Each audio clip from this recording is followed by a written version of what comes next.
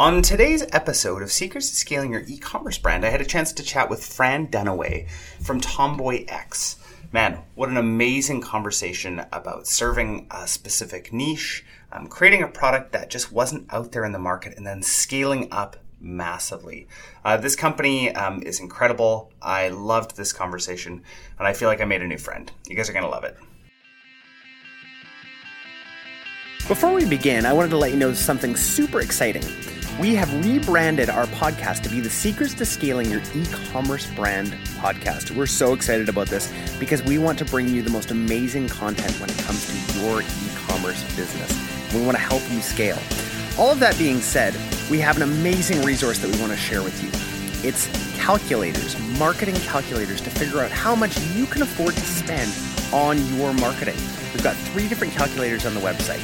So go to mindfulmarketing.co/marketing-calculator. Now, on to today's episode.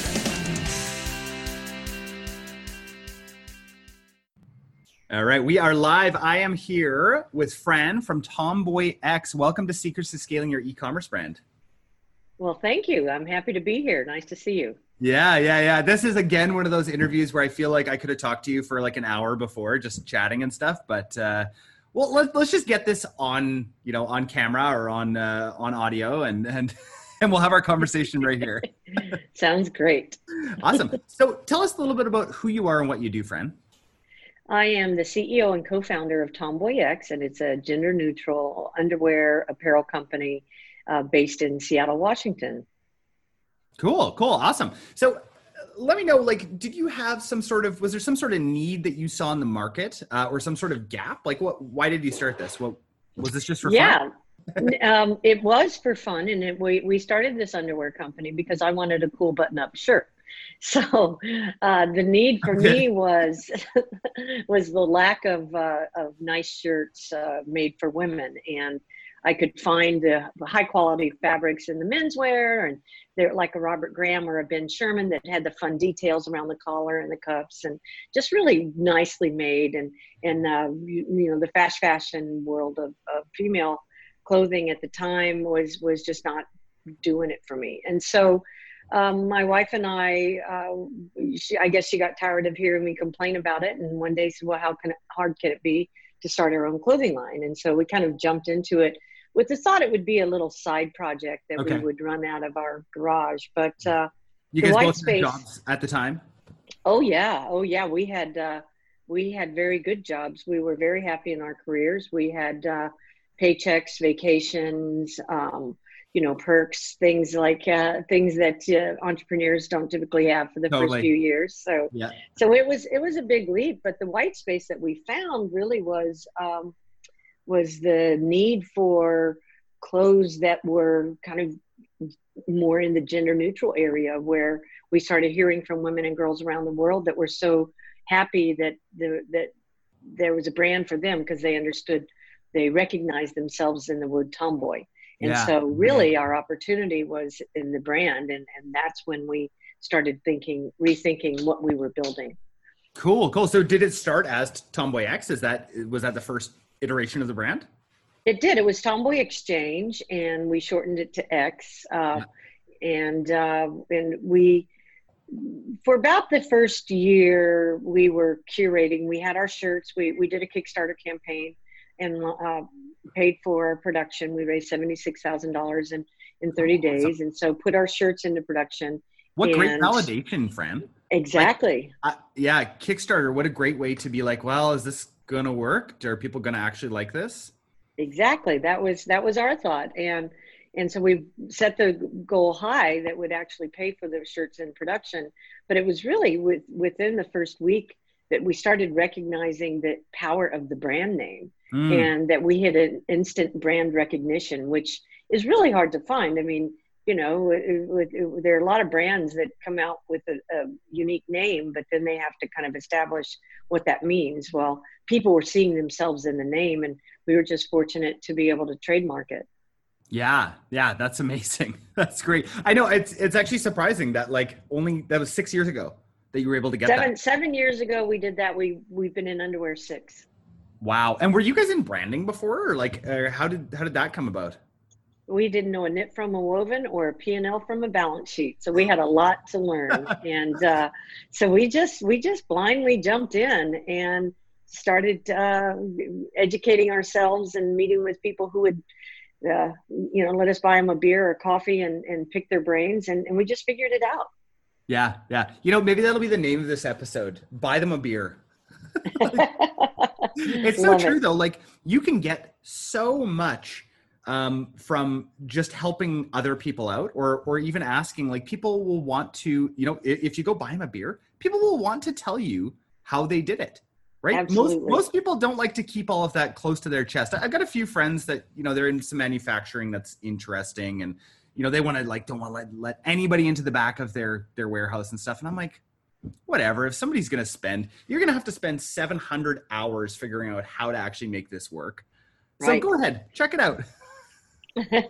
Exactly. No, we've always been very transparent along our journey as well. But you're absolutely right. I remember when someone actually took us into his warehouse. He had built a children's clothing company up to be very large, and he took us up the stairs and had us look down over the warehouse and said, "Someday you'll have this as well." And we just thought, no way. And now we do. So it's kind of crazy. Wow.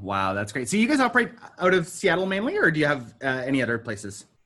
We are Seattle based. We have a couple of remote employees that are working for us. Well, we're all remote right now with COVID, but and our distribution center, we contracted out. We did it ourselves for the first few years. And then in 2016, we moved it to Las Vegas. Oh, okay. So you have a third-party distribution in Las Vegas. Correct. Cool. Do you mind, just because that's actually not something we've ever really talked about on here before. Most of the brands that we chat with actually do their own distribution. What sort of advantages were there, and what was that process like, transferring over to a third-party distributor? Oh my gosh. We debated it for quite a while in terms of whether to keep doing it ourselves. And really it boiled down to did we want to get good at marketing and building a brand, or did we want to get good at logistics? And we didn't feel like we had the bandwidth to do both. And we're the type that if it's not being done right, we're going to want to dig in and do it right. So it was really just about what we wanted to become experts at.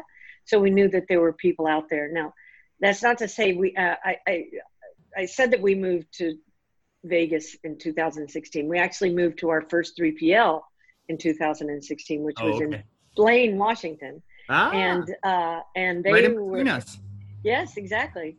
And they were really more wholesale. They didn't understand the e-commerce customers. So we moved out of there, and then we moved and had a nightmare experience with our second 3PL, and then finally moved and have landed with one that we really like. I feel like there's some nuggets of wisdom in there for people when looking for a 3PL, if that's what they want to do. So there's a few different options, right? So you can actually go to an actual 3PL, or the other option is fulfilled by Amazon, FBA. Mm-hmm. You can have them fulfill your stuff as well, but making sure that you go to somebody who actually gets e-com and the type of volume that e-commerce stores do comparatively to a wholesale shop where it's like we're packing, 70 items at once. Right. And especially because if you care about your customer experience, and for us, our customer is everything, and we want them to feel seen and heard. This is really a core customer base that's never been seen and heard or recognized in the fashion industry. So it was important to us to have them feel that touch when they receive their product. And so a wholesaler is used to throwing a bunch of stuff in a box and shipping it out. Well, we want this card to go in there. We want to be able, it's just a very different experience. And the same, we do some Amazon FBA, but only a limited amount, because again, we want that customer experience and touch point, and be part of the journey is to engage with us. Yeah. Oh, that's super cool. So let's talk about from that moment. I'm kind of picturing that moment where you're looking at this children's clothing brand. You're looking at the big warehouse that he's got, and you're saying like, oh, we could never do that. What was the marketing journey from that to where you guys are at now? How did you guys get there? Oh my gosh, it has been a wild ride. This is six We or 7 years actually, in the making. yeah, exactly. Where do I begin? You know, at the beginning, as I said, we didn't know what we were doing, and so really, we're just kind of. I would get up in the morning, literally, and turn on Facebook ads, hit our goal, and then turn them off. And so that was as sophisticated.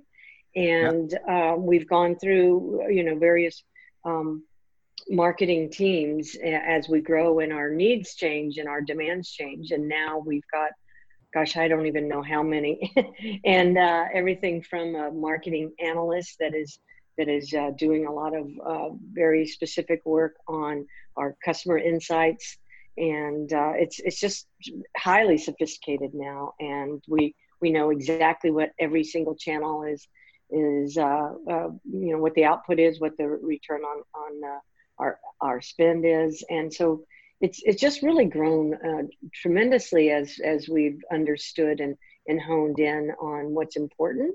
But I also think it's really a good lesson for people to understand and recognize not to bite off more than you need right now. So spoon feed yourself instead of trying to be where we are 7 years later from the beginning. You just have to take things incrementally and build on what you know, figure out what's urgent, what's important, and let the rest go. That's great. That might be one of the biggest lessons that I've learned from 7 Habits of Highly Effective People, is just that he's got the quadrant, right?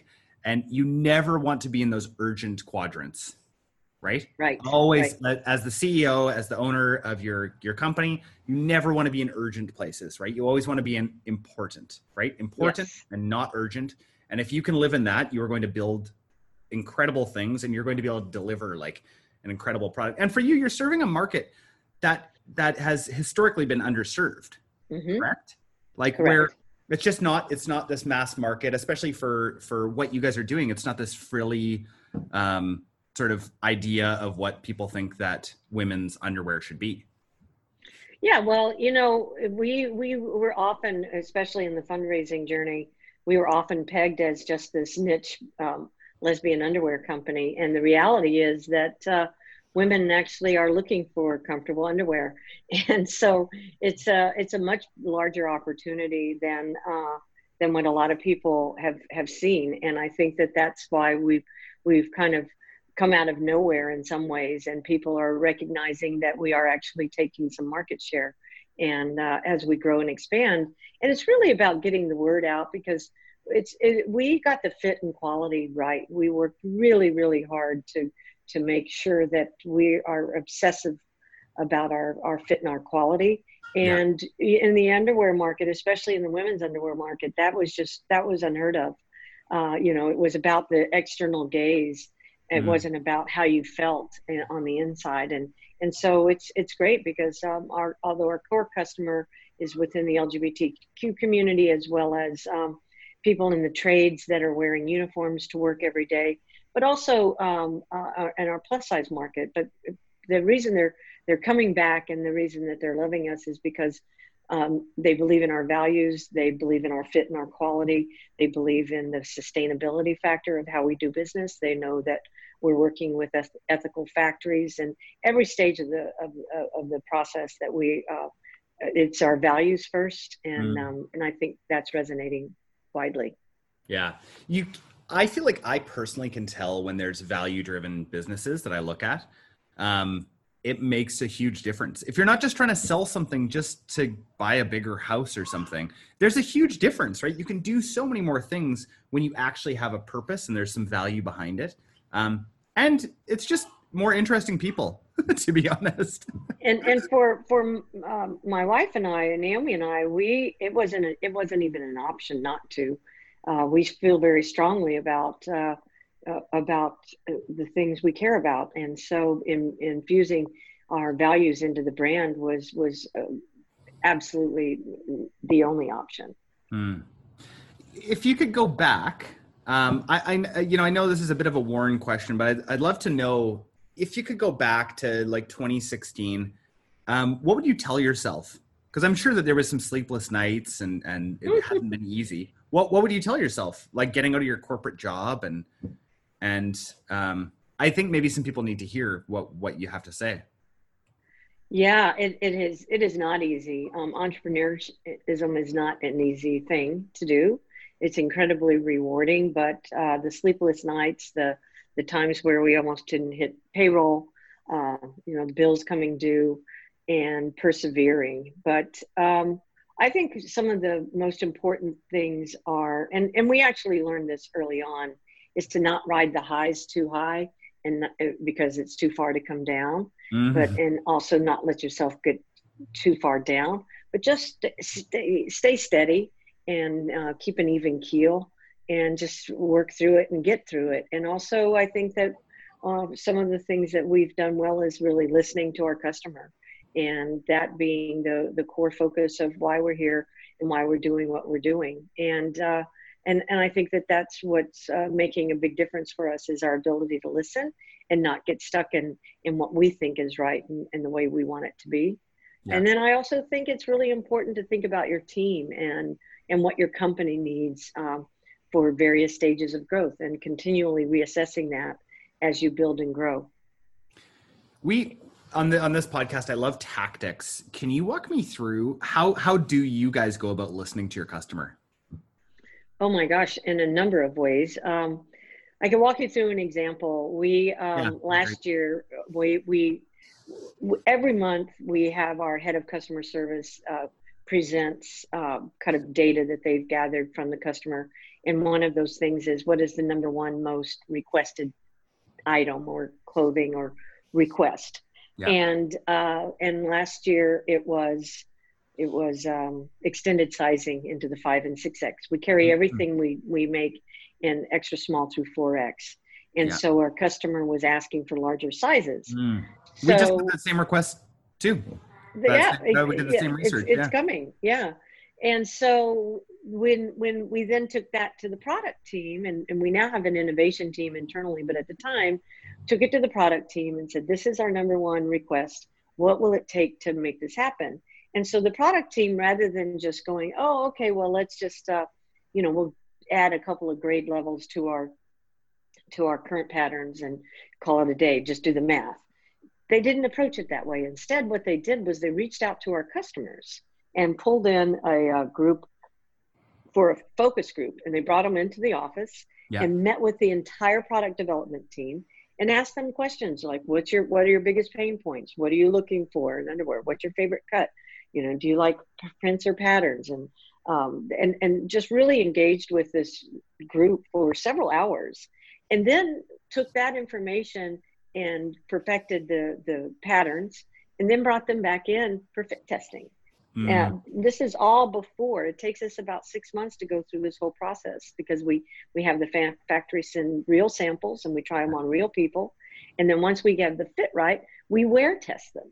And so really? Then we send them home, and they have to wear them for a few days and see what issues there were. And so one of the things that we learned, for example, from that is that in the extended sizing, we needed to make our waistband bigger, because it was rolling and on the larger sizes. And so increased. So even though it's the same product at different sizes, we've added different things to make it fit. Totally. And if you try and take your, like, the sizing that and the person that you are, and try and fit it, well, it's just a bigger size. Just grade the pattern, right? That doesn't work. It does not work. It does not work, and it's the way it's always been done.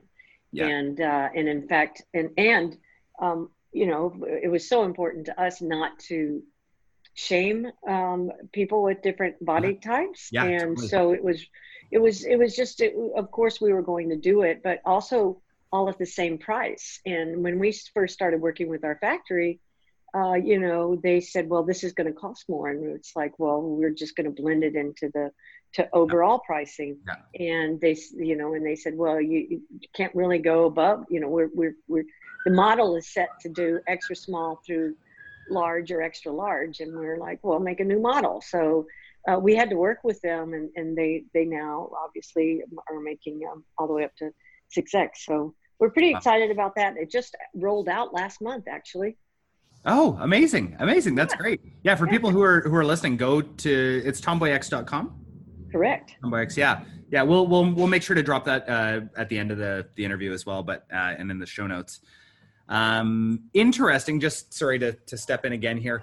Sure. We looked at our feedback, on, that same going into the, exercising, and very similar feedback, right? Yeah.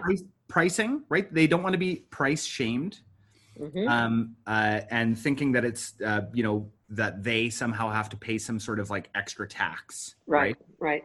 And then also that the design actually does need to be a little bit different. It can't just be pattern graded. And there's a lot more that we learned, but I love the confirmation hearing that that's what your research team had also found out. Absolutely. And we also didn't want there to be a plus size area on our online store. We didn't want to my wife and I come from a community where, we're the LGBTQ community, and we know what it's like to be othered or to be outsiders. And so it was really important to us to not do that to other human beings, because we are all human. Totally. Imagine doing that on your website, having a different area for people's like sexual preference. Like that's, this it's the same thing. This is such a valuable conversation. Thank you. It's also around gender. It's gendered as well. And that's why, we are a gender neutral clothing company. And it turns out if you focus on fit and quality, it does work for all body types. And we have a lot of cis male customers. Yeah. It's just a bigger challenge marketing wise, because we're so used to gendered things, and the pinks and the blues, and the and looking at our differences rather than our similarities. So we're really proud of the fit. Yeah, I feel like that's a whole nother conversation we could get into with marketing and branding and the pink and the blue, and right. We've been brainwashed, people.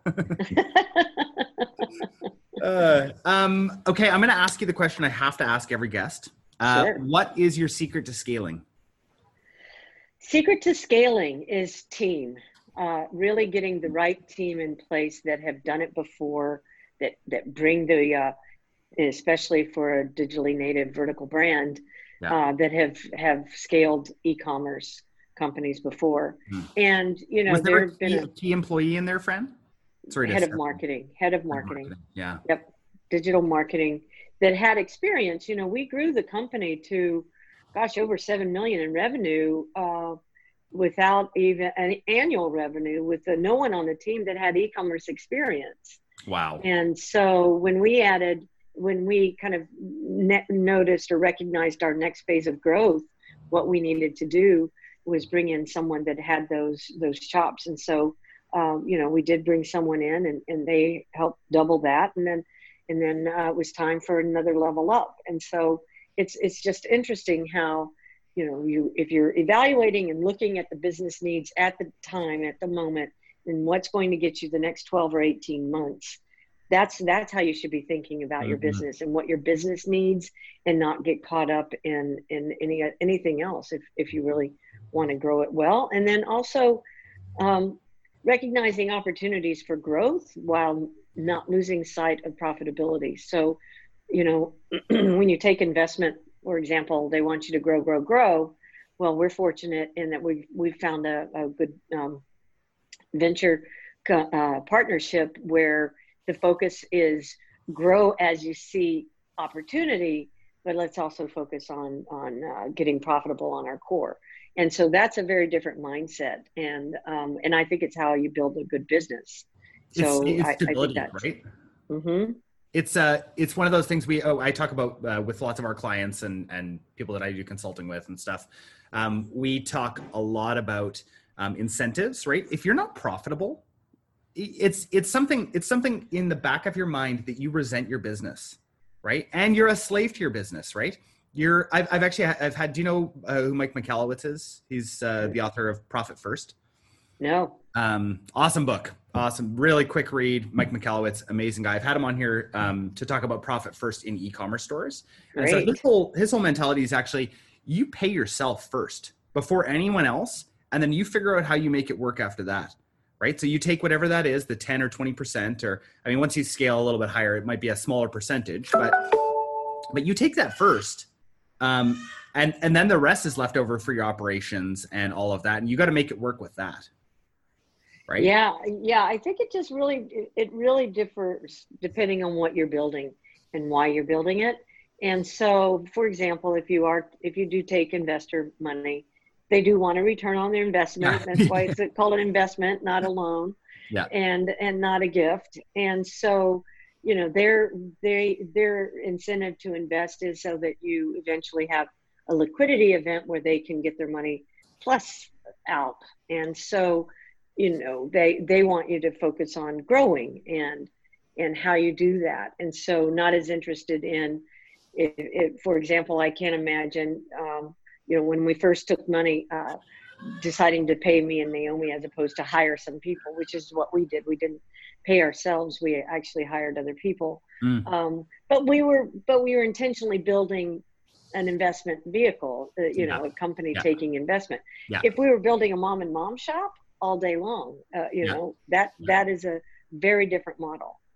Yeah. That's a really good differentiation. Yeah. Thanks for that. We're gonna go to our lightning round here. Gonna ask you a couple questions. What is your favorite tool or app that you're using right now? Monday.com. Monday. I'm a Monday user too. Hey! In both of our businesses, we use Monday and love it. Nice. It took us forever to find it, but we're happy. Yes. Same with us. We went through like every single tool you can think of. Exactly. And it was like Monday. I loved it. It's like it takes it's so colorful. Exactly. It's visual. I can look at it and understand it. Yeah. That's great. Do you have a favorite podcast? Loose Threads. I love Loose Threads. Been listening to it for years, and it's a consumer platform based podcast. Next to this one, of course. Yeah. That's always my favorite answer. Like, hey, what's your favorite podcast? Twist. Yeah. Yeah, exactly. When you were starting this, was there a founder that you looked up to, or was there somebody who you looked up to and thought like, oh, if they can do it, I can do it? We read a lot of books because, again, we didn't know what we were doing. And Daymond John's books, those were really helpful. The way that he built FUBU, and just the way he thinks about business. So read a few of his books, listened to a few podcasts, and got to meet with him on a Zoom call one time. Oh, nice. And then we watched a lot of Shark Tank in order to kind of get our head around how to think about funding and valuations and all of that stuff. So as we were learning and growing, we can write our own book about it now, but at the beginning we sure didn't know anything. So so I'd say Daymond John was a big influence on the way we thought about the business. That's awesome. I had a guest yesterday who that was his answer too. Ah, funny. Yeah, I know, and that's the first time somebody had said that, and I thought, I've got to get into Daymond John a little bit. Yeah. We actually have a client who was on Shark Tank.